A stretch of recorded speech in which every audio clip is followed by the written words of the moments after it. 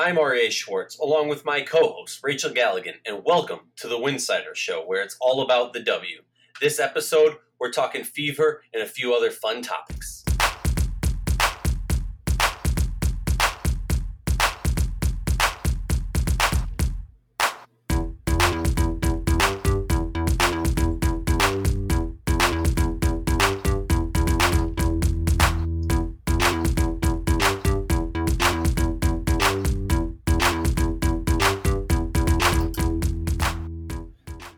If you like our show, consider joining our Patreon community. For less than a cup of coffee a month, you can directly show support for the hard work we do covering the W.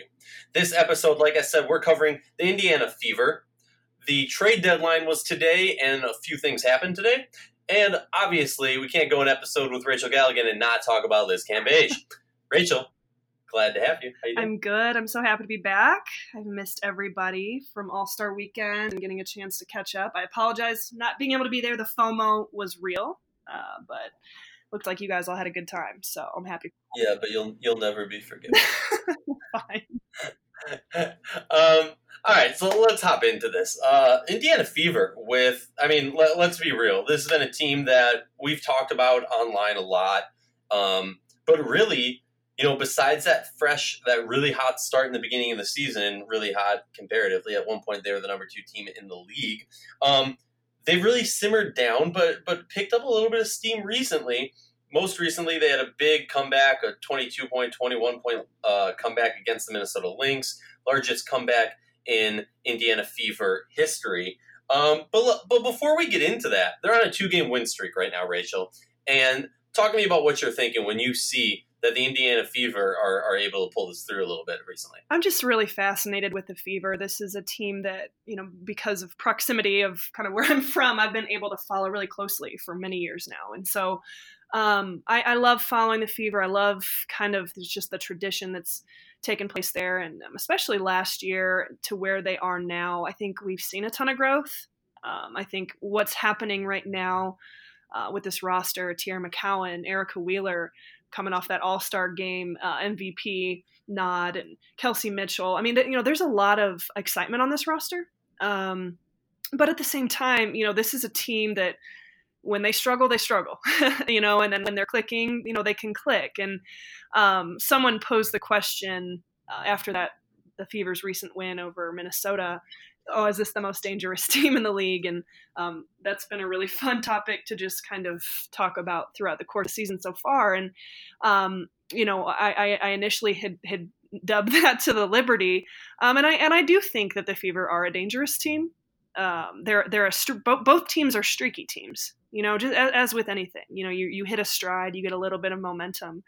A team can be dangerous, especially when you've got the offensive firepower that is on this Fever roster when they are, scoring the way they can score the basketball.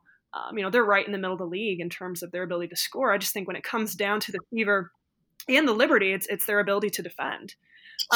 So, they're riding a wave right now. And I think it's part of that wave. I wanted to make note of this, probably, I don't know how much it has to do with it, but, Erica Wheeler gets that MVP nod at the All-Star game. And she made a comment, I forget which platform it was on or what it was on, but she said, this is about all of us. This is about, the Indiana Fever.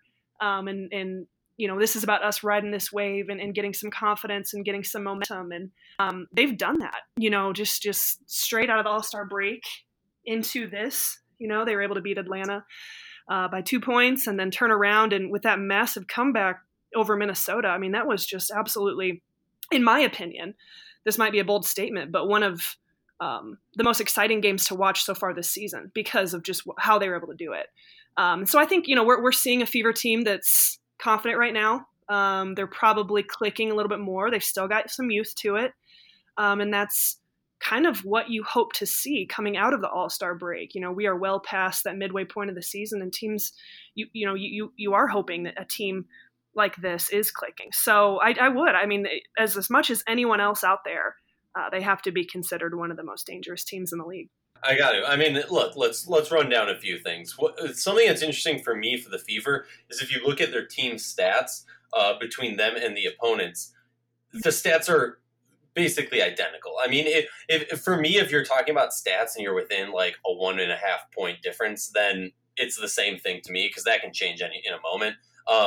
But something that really stood out, talking about defense like you were, opponents are averaging 79.1 points a game against the Fever.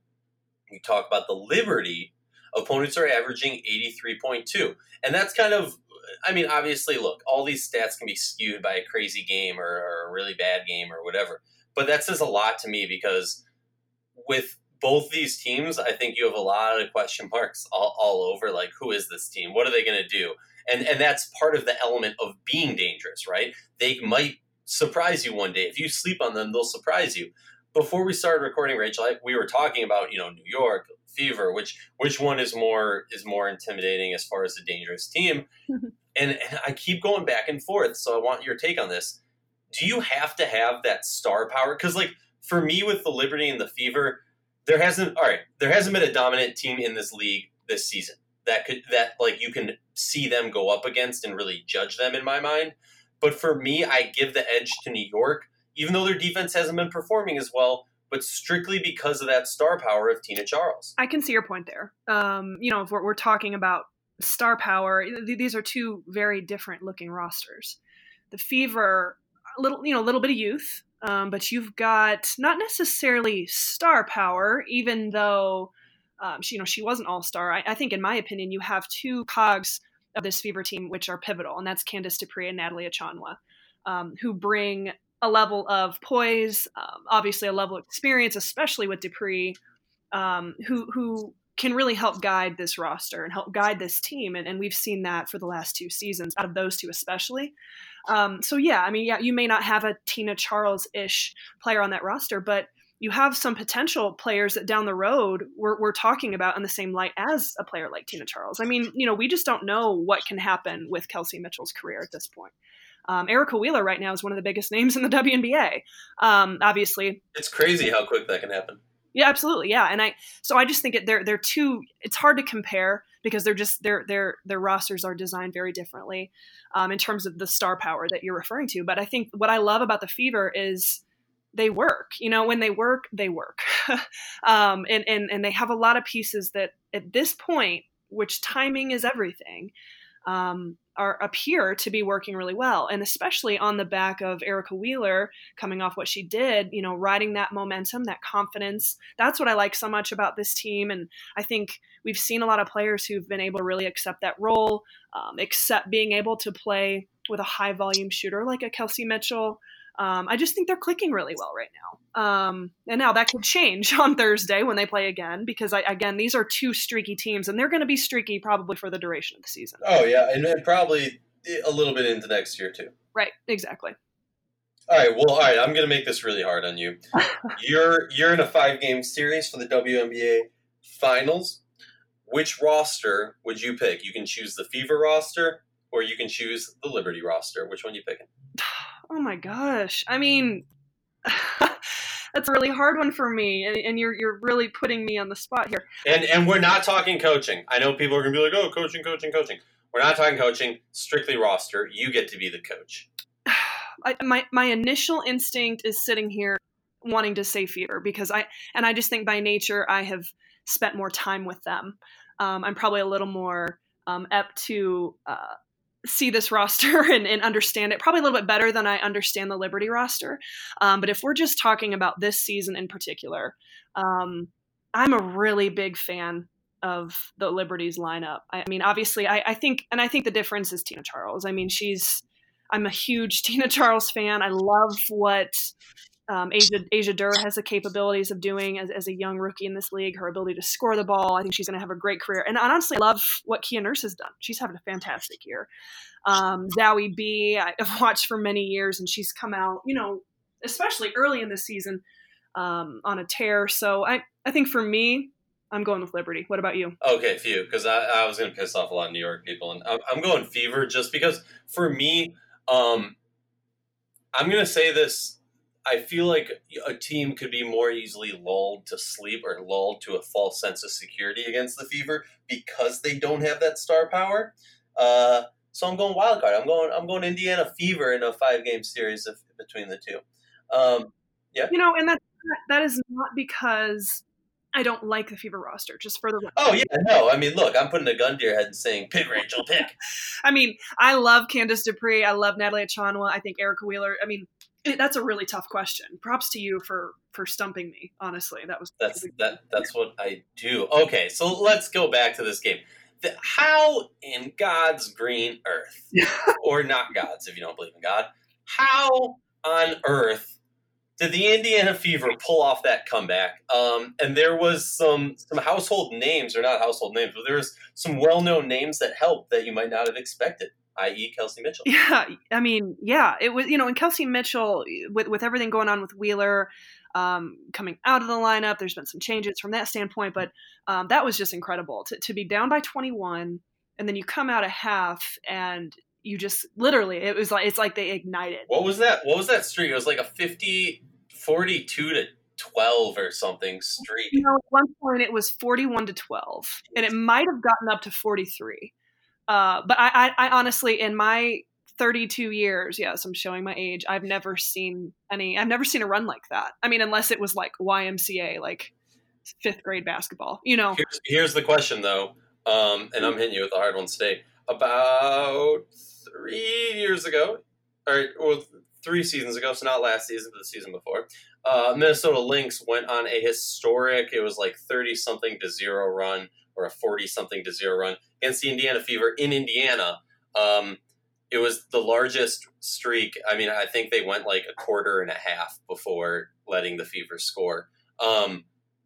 Which is more impressive, to just go on an outright tear where you drop 30 and the other team, to score 30 more than the other team when it's a back and forth game, or to score 30 more than the other team when you're down 20? I have to say the second part of that. I mean, you're down 21, and you've already like the ebbs and flows of a game, as a player, kind of, they're naturally like, like you're already kind of feeling yourself. By the time you're at halftime, like you either know, like, this is my game, I'm not feeling it, I'm playing well. You kind of have a vibe as to how this is going.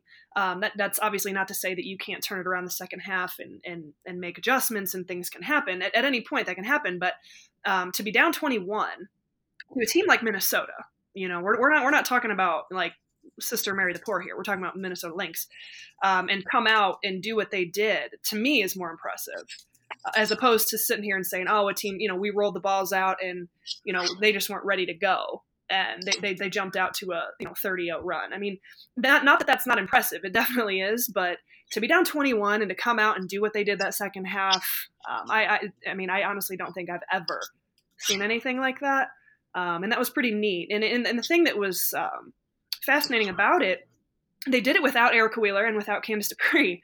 Erica Wheeler ended up playing 8 minutes that game. Candice Dupree played, I think it was about 11. So you had a rotation of 5 or 6 that were really clicking on all cylinders, and you got to credit Pokey Chapman. Like, you have to ride that wave. If it's working, and if that unit is getting it done, you got to ride with that unit. And that was kind of spearheaded by Kelsey Mitchell, who, when Kelsey Mitchell's on, she's on, and that was a game, we know Kelsey Mitchell's a high volume shooter when she has that green light to do that, finishing 7 for 16 at 44%. That's a really good night for Kelsey Mitchell. She led all scorers with 20 points, and she really was kind of the cog in that run. But, Pokey Chapman made the right call, obviously, in terms of just letting that unit do what they did, and it really paid off for him. Yeah, something that I do want to touch on. You have Kelsey Mitchell, I believe the number 2 pick from last year, one of the top point guards, one of the top. She didn't. Correct me if I'm wrong. She's the number 2 all time on NCAA scoring. Is that right? She's something like that. I'm in WNBA mode, Aryeh. I got it. Okay, sorry. My if I remember correctly, she's number 2. She came close at the Ohio State for breaking Kelsey Plum's record. The Kelseys just ruled us. Fine, whatever, we get it.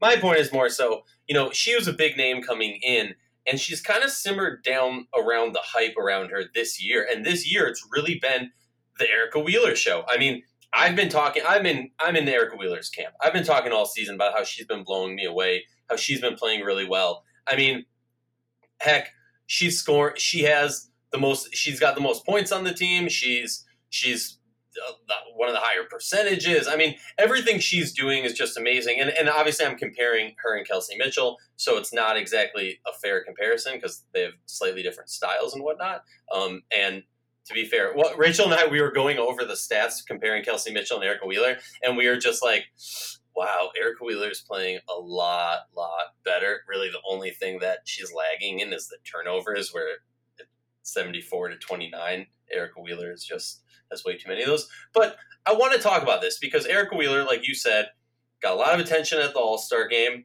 comes out in the next game, plays pretty well. She's been playing really well this whole season, and then we barely see her at all against the Lynx. Yeah, and I think a player like Erica Wheeler gets that. That she's playing alongside a player like Kelsey Mitchell, who can be a deadly player when she's playing well. She can take shots and she can make shots that nobody else can make. And so Kelsey Mitchell, when she's going, it's hard for me to compare anyone else who can go at the rate that she can go. And Erica Wheeler knows that, and this has got to be, I think if you're a competitor, if you are on this Fever roster and you see that, you're like, hey, and I'm not trying to speak for Erica Wheeler, but I've got to believe that this is the character that she has of like, hey, keep doing what you're doing. This is about us getting this win. This is about us. This is about our team. This is about whatever we have to do to come get this win. And if that means that my role, these next 20 minutes is to do this, then that's what I'm going to do. And I think that when you have that type of leadership, and that type of locker room environment that's required on a team, as opposed to dealing with egos and people wanting minutes and spotlight and wanting to be the hero. Those types of things can be a major cancer in a locker room. But you have someone like Erica Wheeler, who just based on her comments after the All-Star MVP nod, I would assume she is that way. That probably didn't faze her one bit because she knows who she's playing with alongside Kelsey Mitchell. And the same thing with Kelsey Mitchell. You like to think that, okay, maybe I lost this spot. Maybe I'm coming off the bench. And there's no competitor, any competitor in the world probably is not going to be a fan of that. But if that's your role for this portion of the season, or if that's your role for, the next few games or whatever it may be, it's about accepting your roles for the betterment of your team. And I don't know how that dynamic is going, but I can look at their last two games and see that it appears to be going well. And again, I think if you have a group of players together who can accept their roles for the betterment of the team, that's when you can really start seeing success. And that's what I see right now with the Fever, at least in these last two games. So in short, what you're saying is not only Erica Wheeler an amazing player, but what adds that you can't see on the stat sheet is she's a selfless player. That's what I see. That's absolutely what I see. All right, cool. I like I'm saying, if we're starting a team, we're taking over a team, I'm making hard calls to the Indiana Fever to try and trade for Wheeler. Real quickly before we move on to trade talk, I do quickly. All right, we know we're talking about Rookie of the Year. We know the two main candidates, Nafis Collier and Enrique Iguodala. I get it, but talk to me, Rachel. We were texting a little bit. Tara McCowan's stats are real. Granted, she didn't get the early season minutes and wasn't producing in the early season, but of recent, she's become a problem. Look, she was a huge element of that win, just in the fact that she was able to hold her own against one of the best bigs in league history, Sylvia Fowles. Definitely, and I think that Tara McCowan's going to continue. She's averaging 7 points a game. She's rebounding the heck out of the ball. She's averaging close to a double-double, and this is just in her rookie season, playing 20 minutes a game. So, but add on to that she didn't even play as much in the earlier season. There was times where she was not, she's getting much more minutes now than she was before, and she's still averaging that. That's impressive. Yeah, her minutes have increased towards the end of June into July. They increased quite a bit. There were a couple games where they dropped, but I think we're gonna be talking about Tara McCowan for a long time, and I think she's gonna be a problem next year. Year 3, major problem. I see her trending really high for the next 3 to 5 years in this league, just because for so many reasons. She's got the intangibles that no one else can have, and she's gaining a ton of confidence with the minutes she's getting with this Fever team. And, I think she has to be in conversations because of what she is doing. Now, she's not going to get that award because we know who it's coming down to, but Teaira McCowan is going to be a major, major player in this league for a long time. Yeah, I agree with you. I hate it, but I do. All right, let's move on. Two teams made a trade today. Today was the trade deadline. You'll probably be listening to us tomorrow. So yesterday was the trade deadline. Truce Plaisance for Anigwe. What are your thoughts on this? I mean, I think, let me speak for you real quickly and for everyone in the league that this was not no one expected a blockbuster trade to happen. This, even though, was not the blockbuster or not the trade that some of us expected. And there were some reports coming out that Dallas had been in discussion with, for doing a trade such like this of getting rid of Plaisance, however you want to do it, even before Agler took over. So this clearly been in the works for a while. This is a player that Curt Miller has been fond of to some extent, if he's been talking about it for that long. What was your initial reaction when the trade happened? I mean, I think I like said out loud, I was like, oh yeah, that makes sense. I mean it for both parties. I think it was a great get for Dallas with Anigwe. Their ability to gain a super athletic big, some size. If they're planning on competing down the road, which is what they're doing, they had to get more of that. So this was a good addition for Dallas, and I think for Connecticut. This is a Curt Miller type of player. Plaisance is, in my opinion, I'm a really big fan. I think she's really solid. I think she gives them some size and an ability to stretch the floor. She can knock down the three ball. I think she'll kind of get into that Connecticut system seamlessly. She's got a solid 6 years in this league. This is her 6th year, so I think it's a good get for both teams. Both teams came out on top. We even did a few polls asking kind of who won the trade, and it was crazy. I mean, everyone that I saw, it was pretty neck and neck. So I think it just makes sense. I really like Anigwe to Dallas because I don't know where she fit on this Connecticut roster, especially in the near future. I just don't know. She just kind of got buried on the bench. It's just kind of the dynamic of how this Sun team is built. So there's an opportunity for her in Dallas, and I think there's a really good opportunity for Plaisance in Connecticut, and so it's a win for everybody. It is a win for everybody. A topic that maybe some people don't want to talk about, but I'm throwing it out there. This is now. I mean, they traded Lexi Brown. She was the number 1 pick last year, and now they're trading Anigwe, who is their number 1 pick this year. They have in the past 3 years, they have one of their first round picks. Is that concerning to you? I know some people have clapped back at us on Twitter saying, yes, but if you go to 2006 and before that, they have like 7 players and blah, blah, blah. I get that. That's not what I'm saying. What I'm saying is there's many things implied. One is, okay, what are you thinking now if you're a first round pick to that team? Because it's definitely got to be in your mind knowing the last 2 were traded.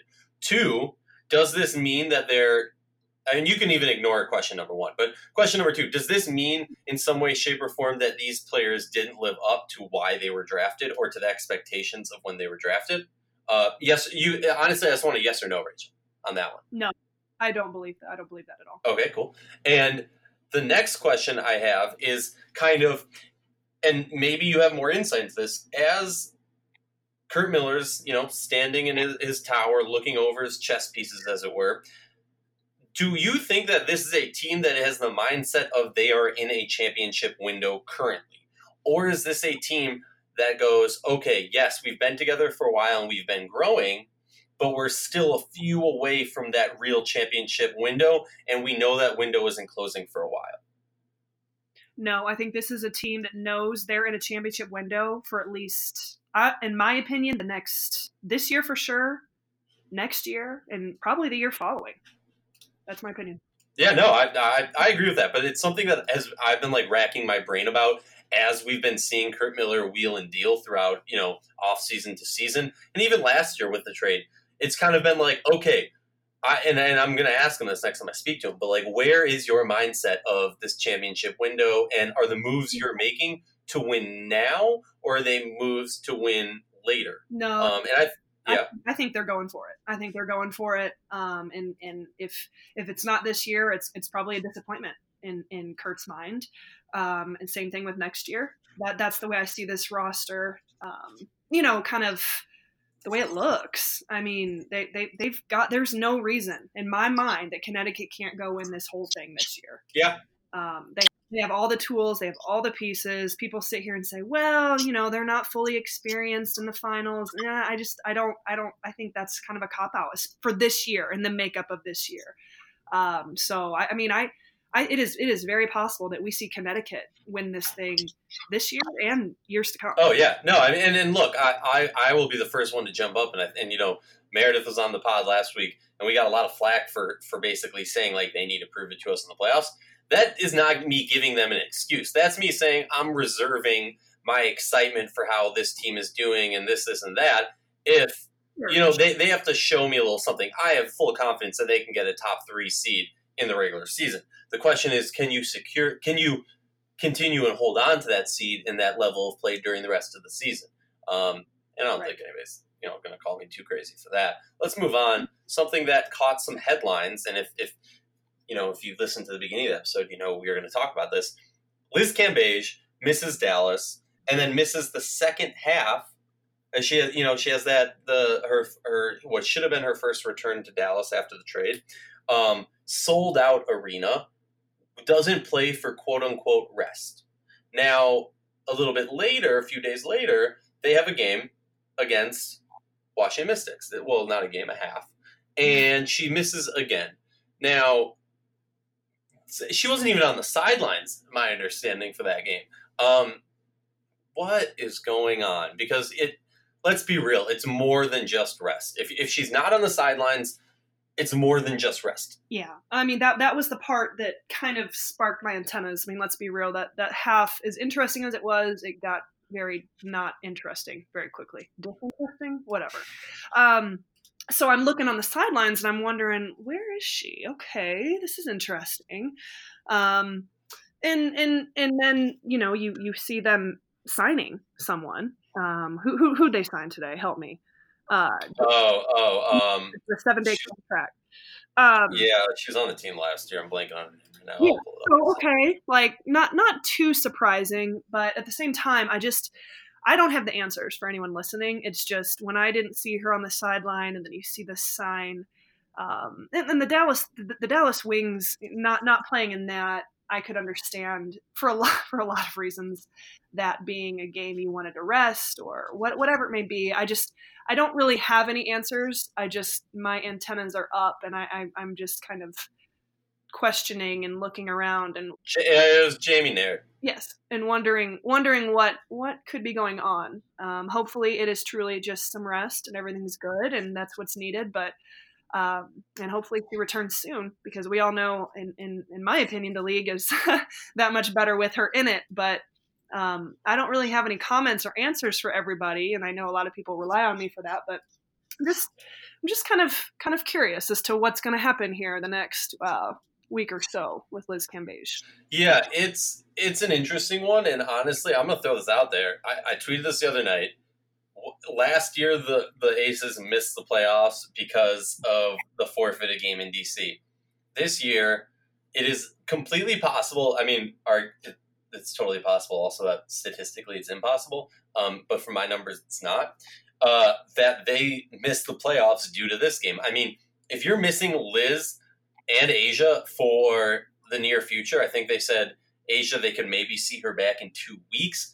I mean, you got a lot of games that you're going to have to tough through without 2 of your best and most important players. And the bigger issue, honestly, besides missing 2 of your best players, is the positions that they play. Mm-hmm. Yeah. It's your team. What are you gonna fill the paint with? I mean, I'm sorry, you can't have Carolyn Swords running the whole game. You know what I mean? Like, that's not going to happen. Well, and I think everything was fine when Asia went out.